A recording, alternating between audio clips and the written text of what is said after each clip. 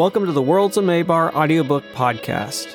Previously on The New Aleph, Aramis and Paul's group were drawn into a deadly fight with mercenaries that were also trying to use the narthex to escape Pan. And now, Chapter 18, Part 2 of The New Aleph.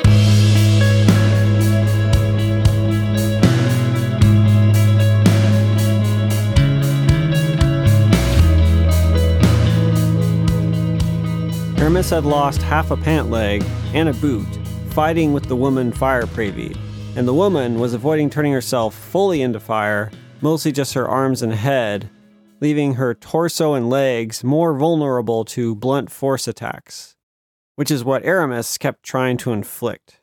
She sent jets of water at her, making the tips vaporize just before hitting, both to try and blind the woman and to turn the rest of the jet into ice.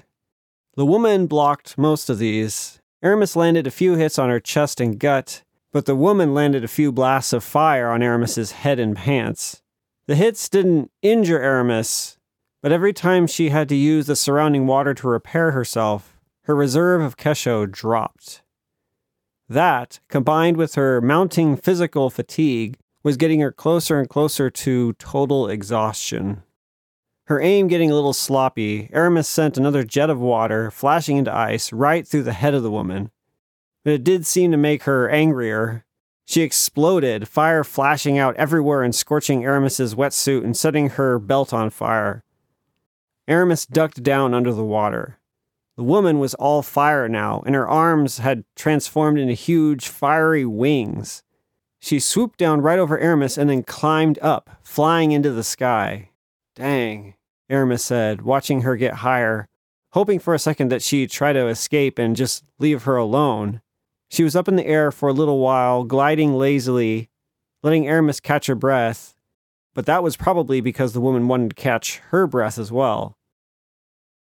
Aramis squinted to scan around the battlefield for a moment while she sat there, lightheaded and tired. Paul was boxing with a stone Pravide twice his size, mostly trying to not get hit. Vicky's baby-faced secretary and Milton were working together, swinging at something right above them that Aramis couldn't see, probably the wind Pravide. Aramis found Vicky stumbling back before the medium-built vassal that had no shirt on. She could tell that Vicky was saying something before yelling out as the man slashed across her arm with something small in his hand, too short to be a dagger, maybe a knife, but it didn't look like a knife. But then Vicky fell to her knees, clenching her scratched arm and screaming in pain. Aramis stood up and was about to run over to her, but out of the corner of her eye she saw that the winged, fiery woman was now dive-bombing toward her.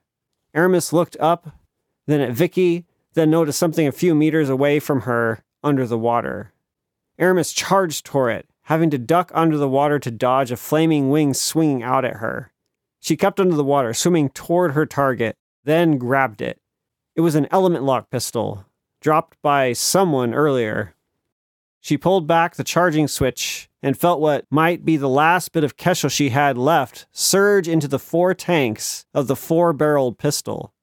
Aramis then stood up out of the water, seeing the winged woman about to ram into her, a terrifying angel of flame with hateful eyes locked onto her. Aramis aimed. The woman's eyes widened as she realized what Aramis was holding, and she folded up her wings in front of her to shield herself. Aramis pulled the trigger, and the air cracked twice. Once from the gun firing, the other from the mix of water and pure Kesho striking the woman. That fire-winged figure tumbled backward in the air under the blow, the wings torn apart and trailing steam. She fell in a heap out in the maze, smoke rising from the bushes as she set them on fire. Aramis turned back toward Vicky, who was on her hands and knees and shaking while the shirtless vassal stood over her, watching her struggle with pain. Brett had stopped swinging at the air and was charging toward that vassal. Brett, wait! Paul yelled, but then his opponent landed a solid punch right against his chest. Pain shot inward and around his torso, breathing hurt as he stumbled back from the now grinning ogre. Paul focused on the fact that he could still breathe. It only hurt a little, and mostly only when he inhaled. The stone charged, and Paul felt a rock by his feet as he stepped to the side. Tired of being weaponless, Paul feigned collapsing so he could grab the rock. The stone Praevied was about to punch straight down at Paul's head when Paul stood up with a yell and swung the rock across the face of the stone Praevied. The rock shattered into little rocks. The stone Praevied's eyes went out of focus and a little blood dribbled down his gray lip. Paul wasted no time and threw his fist hard into his temple. The huge man fell like a sack, splashing into the water. His face was underwater and he didn't move. Paul turned to see what Brett was doing and saw him stumbling back from the shirtless guy. He ran over toward him, shoving past Milton, who was with Aubrey now, fighting the invisible guy. Milton looked like he was blowing fire out of his mouth in random sweeping circles, but Paul didn't stay long enough to bother figuring out what they were doing. And right after he passed them, Brett came flailing through the air at Paul, who moved so he could catch him. Landing in Paul's arms, he looked up at him with bulging eyes, his mouth foaming. He was still clutching his bat. What did he do to you? Paul asked in a whisper. Hollow poison. On his blades, was all he could get out between wheezing. He was shivering and rashes were forming on his skin. Somewhere in the back of Paul's mind, he thought about how he was in the middle of a battlefield and shouldn't be standing still, but someone was dying in his arms. Brett's breathing was getting worse. His skin, now red and rough, began to look translucent and cold as he fought harder and harder to breathe. Then he stopped. He stopped moving, and Paul realized that he was the one shaking now. Brett's body relaxed and his bat fell from his hand with a splash. Paul looked up and saw the shirtless, tattooed man standing several paces from him, facing Milton. Aramis stumbled up alongside Vicky, who was doubled over and staring at the shirtless vassal with bloodshot eyes. Aramis mumbled to herself as she checked Vicky, trying to see if she was bleeding out anywhere. Why is he not wearing a shirt? Hasn't today been weird enough already? Vicky nodded. He killed Brett. He has special poison on his kunai blades. Aramis frowned and squinted at the guy, but still couldn't get a good enough look at what was in his hands. He was currently facing Milton, whose arms and head had fire lapping off of them. I don't know what a kunai is. Will you be okay? Milton and the vassal's fight was suddenly obscured as Milton blasted him with fire, again filling the center of the clearing with steam, plus a heavy dose of black smoke. Get them out of here. You have to kill him. Vicky fell into a coughing fit and pushed Aramis to her feet. The poison will kill anyone who isn't an aleph or a water Praevied. The smoke and steam were blown back suddenly from the two fighters and someone yelled, "No!" The vassal had lunged forward to grab Milton by the neck. Milton struggled a moment, then went limp, and the vassal threw him back. Milton tumbled in the water and did not get back up. His head bobbed oddly in the river current. Paul and Aubrey ran at the vassal. Damn it. Aramis also ran at the vassal. She was tired, not exhausted. She was also out of Kesho. This tattoo guy didn't know that, though. Before she could get to him, the Lady Fire Praevied Aramis had knocked back earlier flew down and landed to block Aramis's path, steam shooting up from around her ankles until she shed the fire around her body, except for on her wing-like arms. Those in the rest of her body were now covered in feathers, which apparently was her solution to burning off all her clothes. Over the fire's shoulder, Aramis could see Aubrey trading blows with the vassal, who was holding those funny leaf-shaped daggers in between the fingers of his fists, so that it was like he had claws. Fortunately, Aubrey was a stone Praevied, and the blades just grazed off of her skin. And Aramis took a fiery wing fist punch to the jaw because she wasn't paying attention. She stumbled back and looked up at her opponent. She looked just as tired as Aramis felt. Aramis charged forward and shoved the Fire Praevied back into the water, who cursed as she was swallowed up in a cloud of steam. Aramis ran past just in time to see Aubrey kick the vassal's hand hard, sending his little dagger things flying at Aramis. She ducked under them and kept charging. Toward trouble. but still not getting there soon enough to stop the vassal from kicking Aubrey hard in the face. Aubrey stumbled back and Paul picked her up and pulled her back. The vassal followed them a few steps, then noticed Aramis charging at him. She saw him pull out another handful of the little daggers so that both of his hands had the set of 3 each, which reminded her to turn herself into water. Doing so with her Kesho at 0 made her almost pass out as she went lightheaded. But she still charged forward, all water except for her fists, which she turned into ice. She came in with a punch that he dodged easily. They started trading blows, but Aramis was tired and he wasn't. She felt ridiculous or stupid. She was trying to box with a man who had killed at least 2 people. She hadn't been in regular training for 2 years. The only reason he wasn't killing her with each slash was because he couldn't actually hit her. He could make her more tired, though. Eventually, she'd pass out and turn back into skin and bones, and then he'd stomp her head in.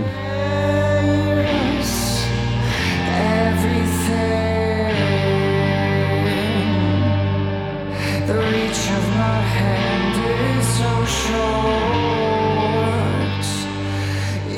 Hey guys, remember when I had those friend project plugs in the middle? Well, I finally have another one. So this one is for a podcast you should all definitely check out. It's called The Lounge.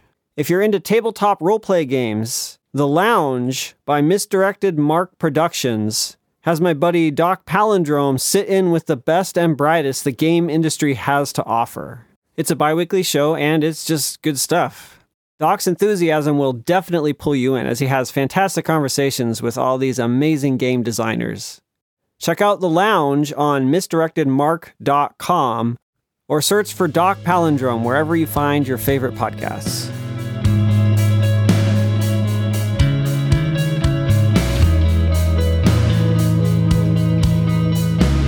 Paul, heaving, ran with Aubrey in his arms toward the exit of the maze.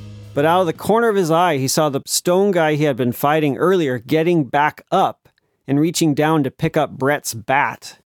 Paul stopped and turned to Aubrey, who had blood all over her face. "You okay if I sit you down here so I can go kick that guy's ass?" Aubrey shrugged. "Only if you kill him this time."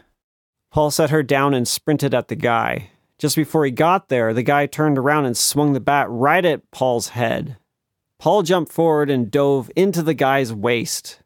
The two of them tumbled in the water, Paul wrestling the bat from his hand and punching him hard in the head. He stood there, crunched over him, catching his breath, remembering that Aubrey had said to kill him. He remembered his disagreement with Aramis about executing murderers. Paul picked the guy up and threw him as hard as he could, rolling him almost into the maze.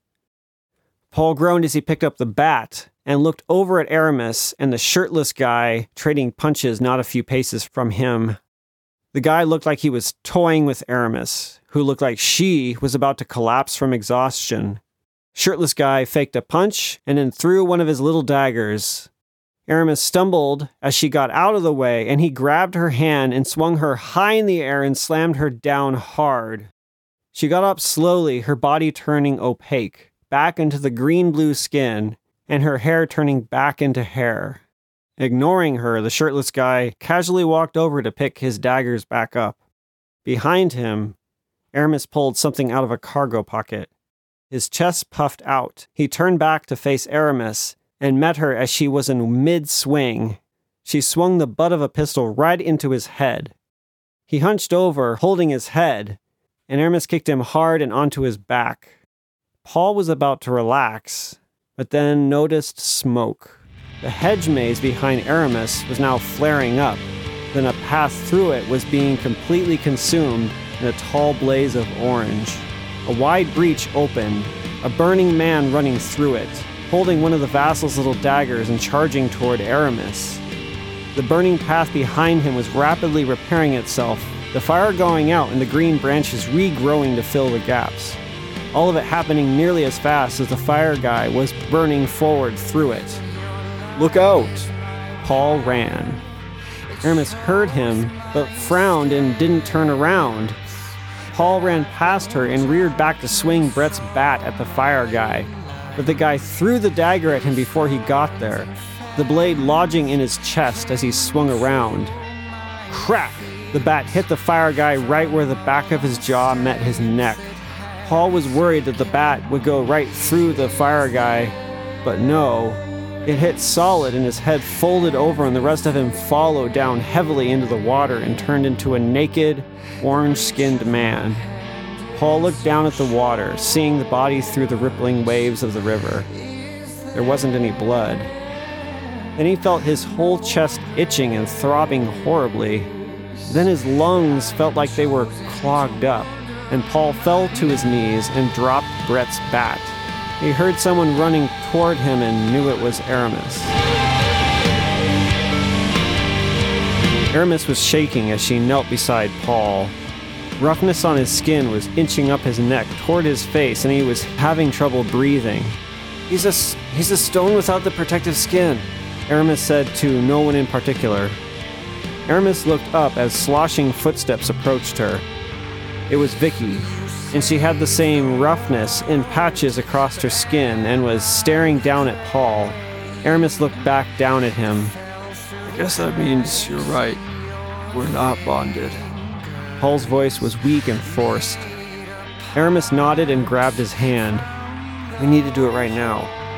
He frowned, but his hand held tight to hers. She lowered her eyes. I pledge to never know bond with you. He sucked in a deep breath before repeating, I, Paul Stevens, pledge to never know bond with you. She leaned down close to him, suddenly feeling extremely cold. She was shivering terribly as the icy water flowed around her. Say your conditions. He frowned, apparently taking a moment to think. Hurry, kid. Vicky was standing over Aramis's shoulder now. You won't be able to speak or breathe if you wait too long. He let out a weak, stifled cough, then furrowed his brow as he drew in a breath. I'm going to waste two conditions to get the ability to smell murderers, like a wolf smells things. Aramis opened her mouth, slightly confused, but didn't have a chance to ask for clarification on this unusual request. Paul's face filled with more lines as he forced his lungs to fill with air again. My last condition is that you don't put your life on the line for the sake of murderers. A stab of pain shot through Aramis as she heard that. She was offended by it, but didn't have time to figure out exactly why, or to debate with Paul about whether or not this was reasonable. She didn't know how much time he had left. His face was over halfway covered with the rash now, and his eyes were starting to dart around as if unable to focus on anything around him. She said quickly, I accept your conditions. Aramis and Paul's hands became warm and glowed for a moment. Aramis let out a sigh of relief and relaxed her grip on Paul's hand. She hadn't realized how tightly she was holding. Vicky folded her arms and snorted. Huh, never heard of that one before. Aramis watched the rise and fall of Paul's chest to see if it would get any easier. For a moment, nothing changed. Paul still had to fight for each breath. But slowly, gradually, he could breathe more easily. The rash did not fade away, but the tension on his face did. After what felt like an hour, he finally was able to sit up in the water. Well, that door should be no problem now. I don't think anything will be a problem for you now, Vicky said.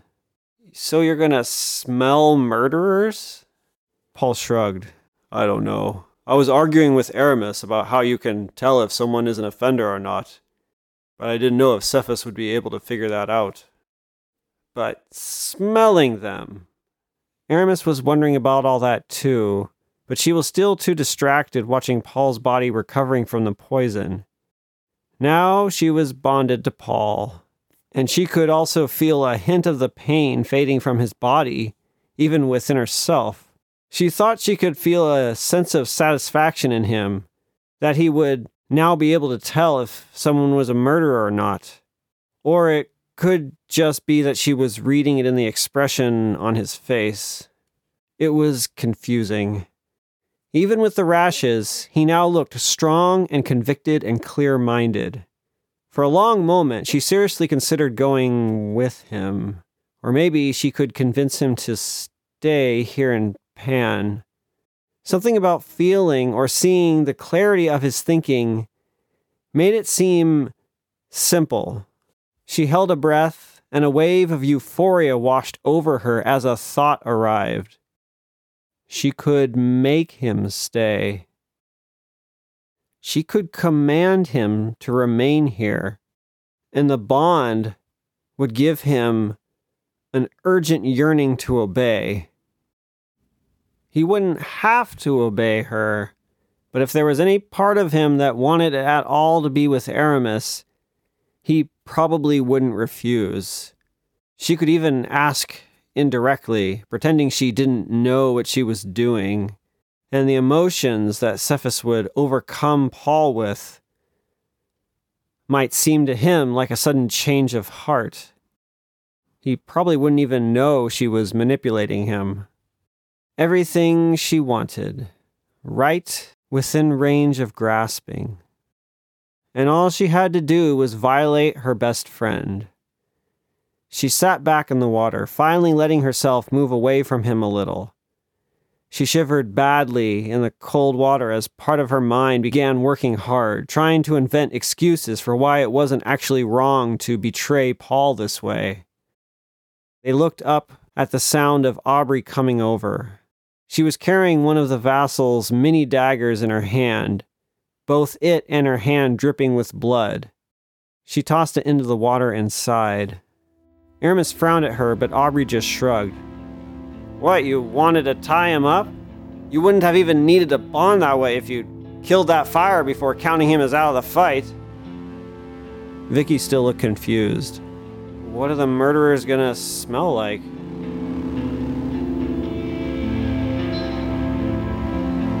Paul stood up and looked at the now calm battlefield. The current of the river was rapidly pushing wide blotches of red out of the clearing, lines of the red trailing from the lumps rustling in the shallow current like the scattered tufts of grass, the still bodies of those Aubrey had just killed. Aramis trudged past him, leading their group of refugees through the water toward the door. Her eyes were on the path ahead of her, but those behind her were looking around at the bodies and blood with fear increasing on their faces. Paul fell in beside Aramis. I need to know for real this time. It took a moment for Aramis's eyes to lift up from the water to Paul's face. What? I need to know why you believe. With all these, seeing all these powers and murders, you still believe, and even now when we're supposed to be the good guys and we just killed all these people, how do you keep believing in that? Aramis was staring at Paul as he spoke. She was silent until they were near the rock wall. When evidence gets muddled, it turns into an issue of competing philosophies. Paul frowned. What does that mean? Aramis gestured at the group. Everyone picks what they want to believe. The remnants make claims about how the world works and how the name acts. But people pick out evidence that suits the way they want to see the world and how they want to behave in the world. You can manipulate people and think you're doing what's best for them, or just blatantly use people and then make up whatever excuse works for that situation. Paul looked around. This wasn't like their walk along the train tracks. People weren't trying to hide the fact that they were listening. Some were openly staring at Aramis, but some looked like they were in shock. Paul was actually a little taken back. They hadn't seen the fight directly, so he hadn't expected them to be that impacted by it. But they had heard all of it, and they could now see the bodies. Aramis seemed oblivious to those watching her. When you get to pick and choose and interpret evidence however you want, You sometimes have to instead fight over who has the best philosophy. And my philosophy says that this world requires justice and grace. People who were murdered to have their soul space stolen deserve justice. But it's such a horrible crime that there is no recompense. You mentioned that they can't give the life back. Aramis nodded. With no recompense, there's no way to repay. So forgiveness is the only option for them. The grace. But it has to be asked for. The clearing went silent and Aramis caught her breath. She folded her arms, her forehead full of wrinkles. The pain covering her face made Paul wonder if she was trying to convince herself of the things she was saying. When she continued, her voice was quiet. There's something about the balance of justice and grace that 7 offers that both disturbs and comforts my soul, in a way that keeps my confidence from collapsing. Vicky spoke up. But picking a philosophy because you like it best is the same as cherry-picking evidence. I've seen people write down instructions on DC paper and then the world changes to match what they wrote. Whichever philosophy I like best, it doesn't matter because humans have the power of gods. Maybe 7 was a god. Maybe he created humans. But he doesn't seem to be a god here. I don't see much justice and grace in Maybar. Maybe when humans made it, they forgot to include those things. Aramis looked at her and shrugged. The name creates, man copies. And doesn't always copy very well.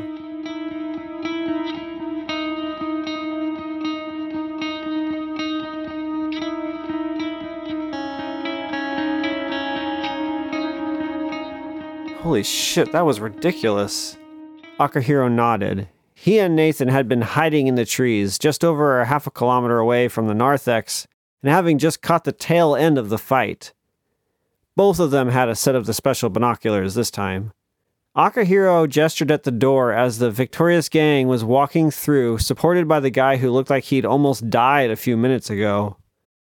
What are they going to do when they get in there? Nathan shrugged. I don't know. But I'll bet you that at least one of them will be coming back out. Akahiro frowned. How do you know? Nathan smiled and pointed over at a hill above the maze. Because they left their giant robotic kitty cat waiting behind.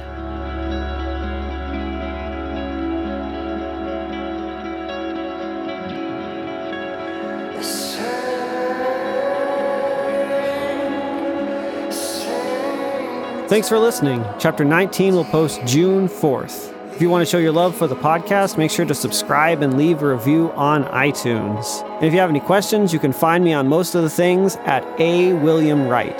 The Worlds of Maybar podcast is a production of Diamond Plate Studios and is written and performed by me, Andy Wright. Special thanks to Michael Wright of The Restitution for use of music from his album Into the Dark. You can find more of his music at therestitution.com. Have a great couple of weeks, everybody.